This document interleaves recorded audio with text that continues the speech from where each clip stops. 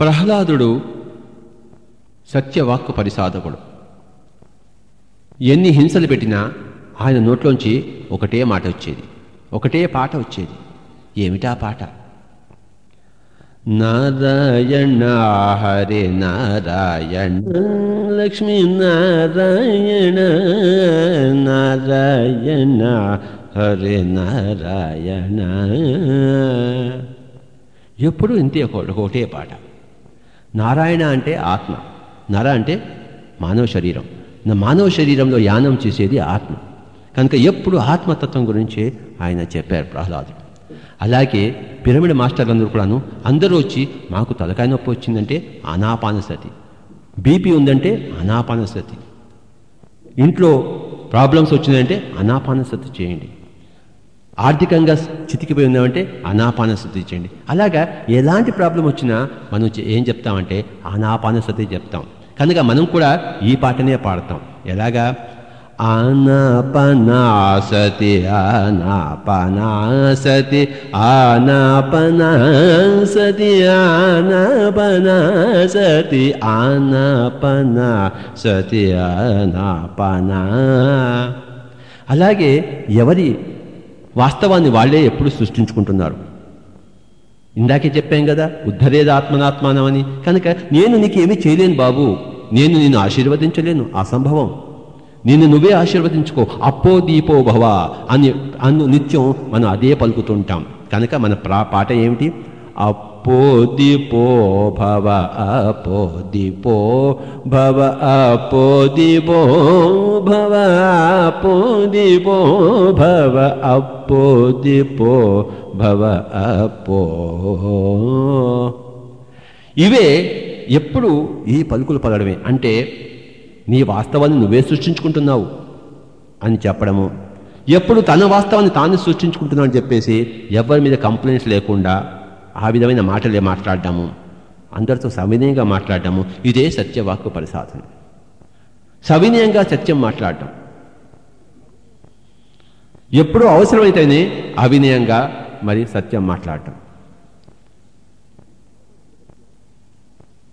రమణ మహర్షి దగ్గరికి ఎవరు వెళ్ళినా కూడాను ఆయన చెప్పేవాడు, నువ్వెవరో తెలుసుకో ముందు, అప్పుడు నీ యొక్క సమస్యలు పోతాయి.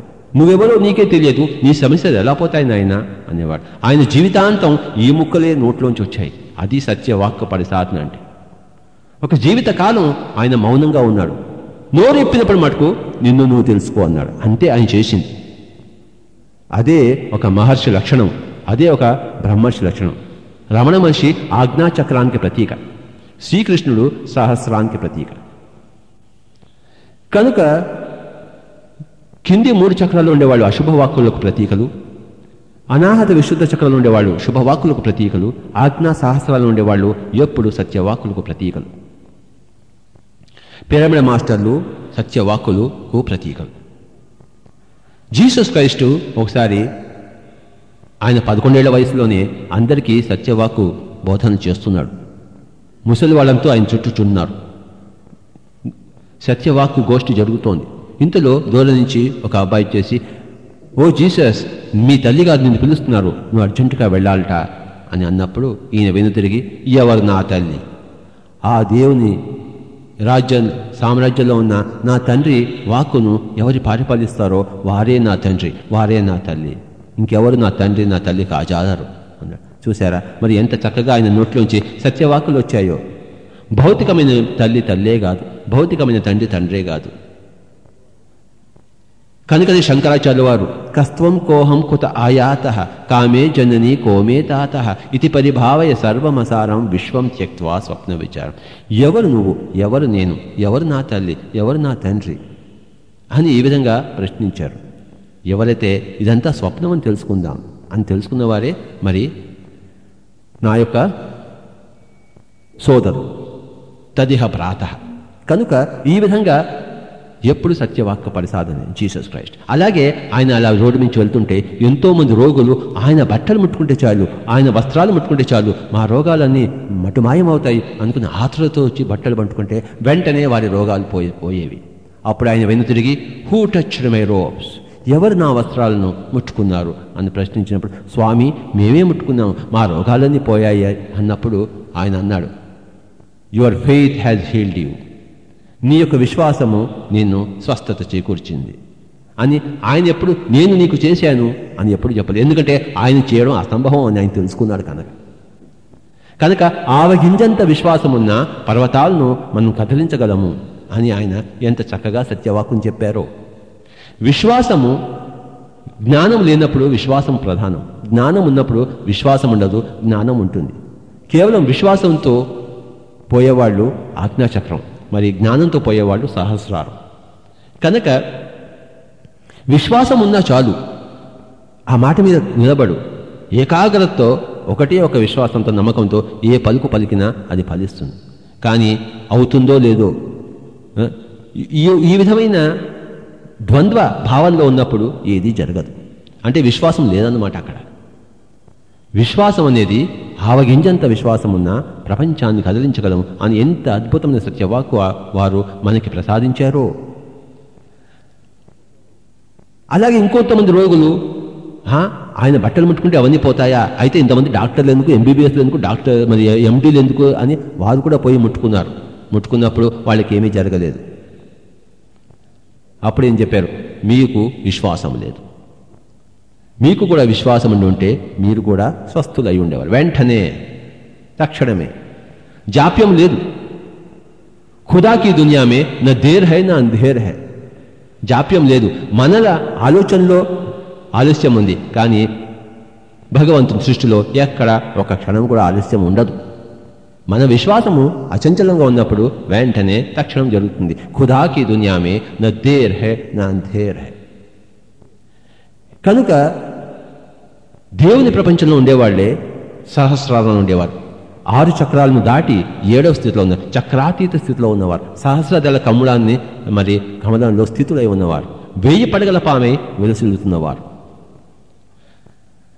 ఇదే విధంగా మరి పిరమిడ్ మాస్టర్లందరూ కూడాను సత్యవాక్కు పరిసాధకులు. ఒకసారి ఏమైందంటే, మా అమ్మాయి, 2వ అమ్మాయి పుడుతున్న సమయం, మా అన్నగారు వచ్చేసి అప్పుడే హాంకాంగ్ నుంచి వచ్చారు. చాలా కంగ్రాచులేషన్స్ చెప్తున్నాడు, నీకు కూతురు పుట్టిందిరా అని చెప్పేసి. అప్పుడు నేను చెప్పాను, అప్పుడు హాస్పిటల్లో ఉండి లోపసాంగ రంపా గారి పుస్తకం చదువుకుంటున్నాను, యూ ఫర్ ఎవర్, బెంచ్ మీద కూర్చొని. మా అన్నగారితో అప్పుడు నేను అన్నాను, నేను ఏ విధమైన గొప్ప పని చేశాను, పిల్లల్ని పుట్టించడంలో నా గొప్పతనం ఉంది. అది ప్రకృతి సహజమైన చర్య. ప్రతి చీమ, ప్రతి దోమ కూడాను పిల్లల్ని పుట్టిస్తుంది. నేను ఏదైనా నా సొంతంగా గొప్పతనం చేస్తే, ఒక గొప్ప సంగీత కచేరీ చేస్తే, ఒక పుస్తకం రాస్తే, అప్పుడు నన్ను కంగ్రాచులేషన్స్ చెప్పాలి. కానీ పిల్లలు పుట్టించేందుకు కంగ్రాచులేషన్స్ ఏమిటి అని నా నోట్ల నుంచి వచ్చాయి. ఆయనకి మొహం ఎర్రబడిపోయి మహాకోపం వచ్చేసి నా చేతిలోని పుస్తకం లాక్కొని చింపేసి హాస్పిటల్ అంతా విసిరేశాడు. నేను మళ్ళీ ఆ యొక్క కాగితాలన్నీ ప్రోగు చేసుకుని నా యొక్క పనిలో, నా చదువులో నేను మళ్ళీ నిమగ్నమయ్యాను. అంటే ఇది సత్యవాక్కు మరికి ఒక ప్రతీక. అలాగే ఎందరో నన్ను అడుగుతుంటారు, సార్ మీ నేటివ్ ప్లేస్ ఏదని చెప్పేసి, మీ సొంత ఊరు ఏదని చెప్పేసి. నా నోట్లోంచి ఎప్పుడు వైకుంఠం అనే వస్తుంది. ఎందుకంటే మనము ఈ యొక్క భూలోకంలో ప్రయాణికుల మటుకే, మనమేమి ఇక్కడ స్వంతదారులం కావు. హమ్ చంద్ దిన్కే ముసాఫిర్ హై. ముసాఫిర్ అంటే ప్రయాణికులు, పాంతులం. కనుక ఎప్పుడు కూడా ఎవరు నన్ను అడిగినా ఏది మీ నేటివ్ ప్లేస్ అంటే హైదరాబాద్ అను, మరి ఇంకేది అను నేను చెప్పను. ఎందుకంటే వైకుంఠం అని చెప్తాను. వైకుంఠం అంటే ఏమిటి? కుంఠితం కానిది వైకుంఠం. కుంఠితం అంటే నువ్వు నేను అనే వస్తువు పేరే కుంఠితం. వైకుంఠం అంటే ఎక్కడైతే నువ్వు నేను అనేది లేదో, అంతా ఏకమై ఉందో ఆ పరిస్థితి పేరు వైకుంఠం. కనుక నేను వైకుంఠలోక వాసుని, అక్కడి నుంచి వచ్చిన వాడిని. నిజానికి మనం అందరం కూడాను సత్యలోక వాసులమే, అక్కడి నుంచి దిగి వచ్చిన దేవుళ్ళమే. శాశ్వత దేవుళ్లే తాత్కాలికంగా దిగి వచ్చిన మానవులు. కనుక ఈ సత్యం తెలుసుకున్న వాళ్లే మరి సత్యం తెలుసుకున్నవాళ్ళు. కనుక మనం శాశ్వత మాధవులము. అప్పుడప్పుడు మానవులుగా ఉంటాం, అప్పుడప్పుడు ఇక్కడ ప్రయాణం చేస్తున్నప్పుడు, ఈ భౌతిక కాయం ధరించినప్పుడు మానవులుగా విహరిస్తుంటాం. కానీ మనము ఎక్కడి వాళ్ళము? సత్యలోకవాసులము. సత్యలోకంలో అనంతమైన మరి చిన్న చిన్న లోకాలు ఉన్నాయి. ఒక వైకుంఠ లోకమని, ఒక కైలాస లోకమని, ఎన్నో ఎన్నో లోకాలు. కనుక మన నోట్లోంచి, పిరమిడ్ మాస్టర్ నోట్లోంచి ఎప్పుడూ కూడాను సత్యవాక్కులే వస్తాయి. దేహపరమైన వాక్కులు రావు. ప్రాపంచికమైన వాక్కులు రాకూడకుండా జాగ్రత్త పడుతుండాలి. ఫిల్టర్లు వేయాలి. మన నోట్లోంచి ఎప్పుడు ఏ పలుకు వచ్చినా కూడాను ఆ పలుకు అది సత్యవాక్కుగా ఉందా లేదా అని నోట్లోని రిహార్సల్స్ చేసుకుని అప్పుడే నోట్లోంచి ముత్యాలు లాంటి సత్యవాక్కులే మరి ప్రవహింపచేయాలి. పక్క వాళ్ళ మీద కంప్లైంట్స్ కానీ అంటే అశుభవాక్కులు, లేదా పక్క వాళ్ళని పొగుడుతూ కానీ వాళ్ళకి ఏదో మంచి చేస్తామని శుభవాక్కులు కానీ రెండూ రాకూడదు. ఎప్పుడు పక్క వారితో మాట్లాడుతున్నప్పుడు నీ గోల నీది, నా గోల నాది, నీ కర్మ నీది, నా కర్మ నాది, ఎవరికి వారే యమునా తీరే. కనుక ఎవరి వాస్తవాన్ని వాళ్ళే సృష్టించుకుంటున్నారు. నీకు కావాల్సిన సృష్టించుకో అని, నాకు కావాల్సిందే నేను సృష్టించుకుంటున్నాను, నా దగ్గర ఉన్నది నేను కోరుకున్నదే, నేను కోరుకోంది ఎప్పుడు నా దగ్గర లేదు అని తెలుసుకుని ఏమాత్రము మరి ఎవరి మీద కంప్లైంట్స్ లేకుండా మాట్లాడటము, మరి అందరినీ అదే తీసుకురాగలిగే మాటలు మాట్లాడటము, ఇదే సత్యవాక్కు పరిసాధన అంటే. పిరమిడ్ మాస్టర్లు పితృదేవోభవ, మాతృదేవోభవ, గురుదేవోభవ అని మరి అల్పపు మాటలు మాట్లాడారు.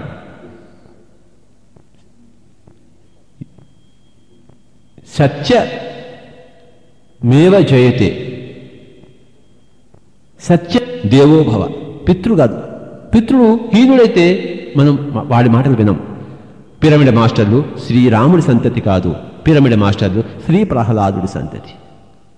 కనుక ప్రహ్లాదుడు అంత చిన్న వయసులోనే అంత పరిసాధకుడయ్యాడు.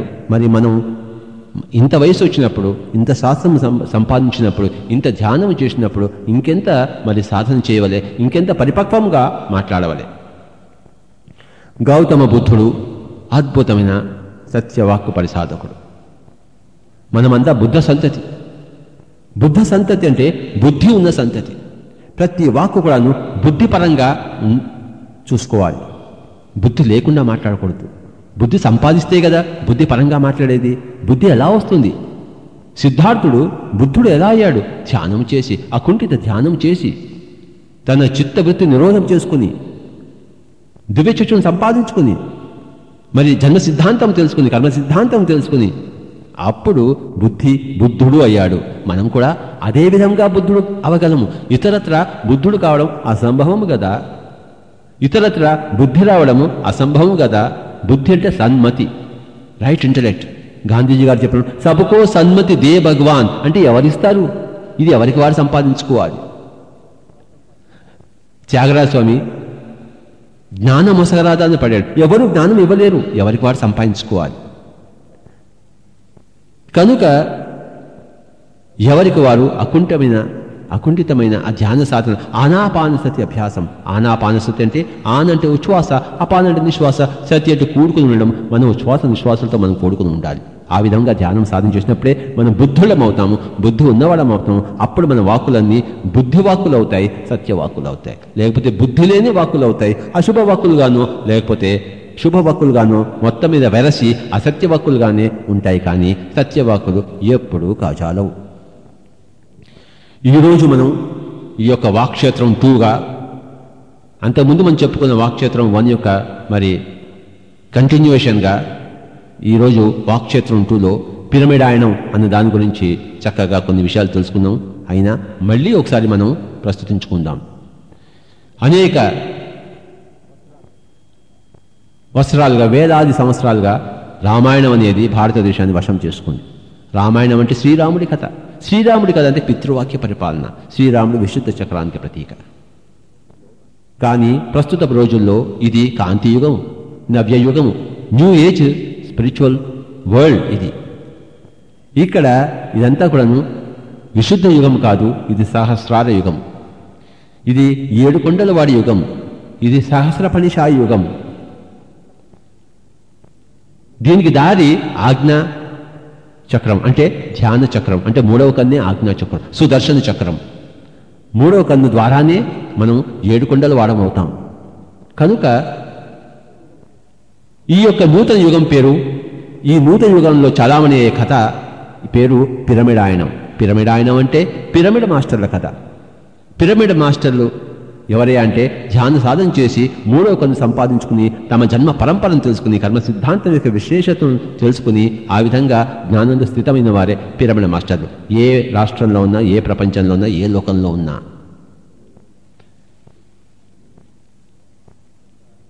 పిరమిడ్ మాస్టర్ యొక్క విశేషం కథ ఏమిటయ్యా అంటే సత్యవాక్కు పరిసాధన. మానవుడి వాక్కులు 3 రకాలుగా ఉంటాయి. ఒకటేమో అశుభ వాక్కులు, రెండేమో శుభవాక్కులు, మూడేమో సత్యవాక్కులు.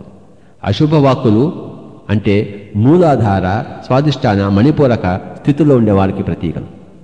శుభవాక్కులు అనాహత మరి విశుద్ధ స్థితిలో ఉండేవారి నోట్లోంచి వస్తాయి. అలాగే సత్యవాక్కులు ఆజ్ఞ మరి శాస్త్ర స్థితిలో ఉండేవాడికి వస్తాయి. రమణ మహర్షి ఆజ్ఞాస్థితి, మరి శ్రీకృష్ణుడు సహస్రాల స్థితి. కనుక రమణ మహర్షి సత్యవాక్కు మొదలైంది, పరిసమాప్తం కాలేదు. కానీ శ్రీకృష్ణుల్లో సత్యవాక్కులు పరిసమాప్తమయ్యాయి. రమణ మహర్షి నిన్ను నువ్వు తెలుసుకోవాలని పలికాడు, కానీ అది ఎలా తెలుసుకోవాలో చెప్పలేకపోయాడు. విచారణ చేయమన్నాడు, కానీ విచారణ చేస్తే రావివి, ఆలోచిస్తే రాదు, ఆలోచన తీసేస్తే అవుతుంది. యోగ చిత్తవృత్తి నిరోధ. కనుక అక్కడ ఆజ్ఞాచక్రం కోని ప్రతీక కనుక అక్కడ సరిగా చెప్పలేకపోయాడు రమణ మహర్షి. కనుకనే రమణ మహర్షికి ఒక్క శిష్యుడు కూడా లేడు.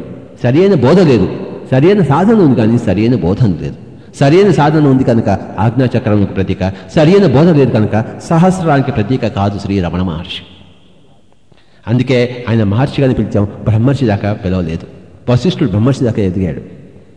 కనుక ఈ సత్యవాక్కులు అంటే ఎప్పుడు కూడాను 3 రకాలుగా మనం చెప్పుకోవచ్చు. ఒకటి, ఎప్పుడు ఆత్మతత్వాన్ని గురించి, ఆధ్యాత్మిక శాస్త్రం గురించి, స్పిరిచువల్ సైన్స్ గురించి, యద్భావం తద్భవతి అన్న సూత్రాన్ని గురించి, అప్పో దీపోభవ అన్న సూత్రం గురించి పలికే పలుకులే సత్యవాక్కులు. అలాగే ఆత్మానుభవం నుంచి వచ్చే వాక్కులే సత్యవాక్కులు. ఆత్మానుభవం నుంచి రాని వాక్కులు సత్యవాక్కులు కావు. వావి శుభవాక్కులు అయితే అవుతాయి, కానీ మరి సత్యవాక్కులు మటుకు కాదు. ఎందుకంటే వాటికి ఆ ప్రతిభ ఉండదు, ఆ యొక్క బలం ఉండదు. ఆత్మానుభవం నుంచి వచ్చే వాక్కులే సత్యవాక్కులు. అలాగే అందరినీ ఆత్మలుగా ప్రబోధిస్తూ, పలుకరిస్తూ, సంబోధిస్తూ పలికే పలుకులే సత్యవాక్కులు. వాళ్ళని ఏ స్త్రీగానో, పురుషుడుగానో, తండ్రిగానో, తల్లిగానో, పిల్లాడిగానో, వృద్ధుడిగానో, గురువుగానో మరి సంబోధిస్తూ పలికే పలుకులు సత్యవాక్కులు కాజాలవు. కనుక పిరమిడ్ మాస్టర్లకు వారు ఏ శరణు కోరి ఉన్నారు? సత్యం యొక్క శరణు కోరి ఉన్నారు. ట్రూత్.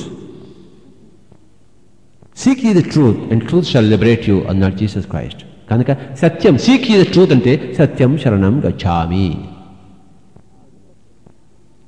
సత్యాన్ని తెలుసుకునుడి, సత్యాన్ని కాంక్షించుడి, మరి మీరు ముక్తిని పొందుతారు అని జీసస్ క్రైస్ట్ అన్నాడు. Seek ye the truth and truth shall liberate you. కనుక పిరమిడ్ మాస్టర్లు అందరూ కూడాను సత్యం శరణం గచ్ఛామి అంటారు. తాము సత్యం తెలుసుకున్న తర్వాత నోట్లోంచి ఎప్పుడు కూడాను సత్యవాక్యాలు పలకడం కోసమే ఆ శరణు కోరే ఉంటారు. కనుక రెండవ శరణు ఏదయ్యా అంటే, ప్రథమ శరణు సత్యం శరణం గచ్ఛామి, రెండవ శరణు ద్వితీయ శరణు సత్యవాక్యం శరణం గచ్ఛామి. శుభవాక్యం కాదు, అశుభవాక్యం కాదు, సత్యవాక్యం. సత్యవాక్యం రూపురేఖలు ఏదో తెలుసుకుని ఆ రూపురేఖల్లోనే జీవిస్తారు. ఇదే సత్యవాక్యం శరణం గచ్ఛామి. నిరంతరము ఎప్పుడో రోజుకి కొన్ని గంటలు సత్యవాక్యాలు మరి పలకడం కాదు, 24 గంటలు పలకాలి. కనుక ఆ అభ్యాసం, సత్యవాక్య అభ్యాసం, దానినే శరణు కోరున్నారు. ఏది మనం టార్గెట్గా పెట్టుకుంటామో, ఏది మనం లక్ష్యంగా పెట్టుకుంటామో, ఏది మనం శరణు కోరుంటామో అదే మనకి ప్రాప్తిస్తుంది. దేని శరణు పొందామో అది మనకి ఎలా ప్రాప్తిస్తుంది, ఎలా సిద్ధిస్తుంది? కనుక సత్యం శరణం గచ్ఛామి, సత్యవాక్యం శరణం గచ్ఛామి, సత్యవాక్య అభ్యాసం శరణం గచ్ఛామి. Thank you.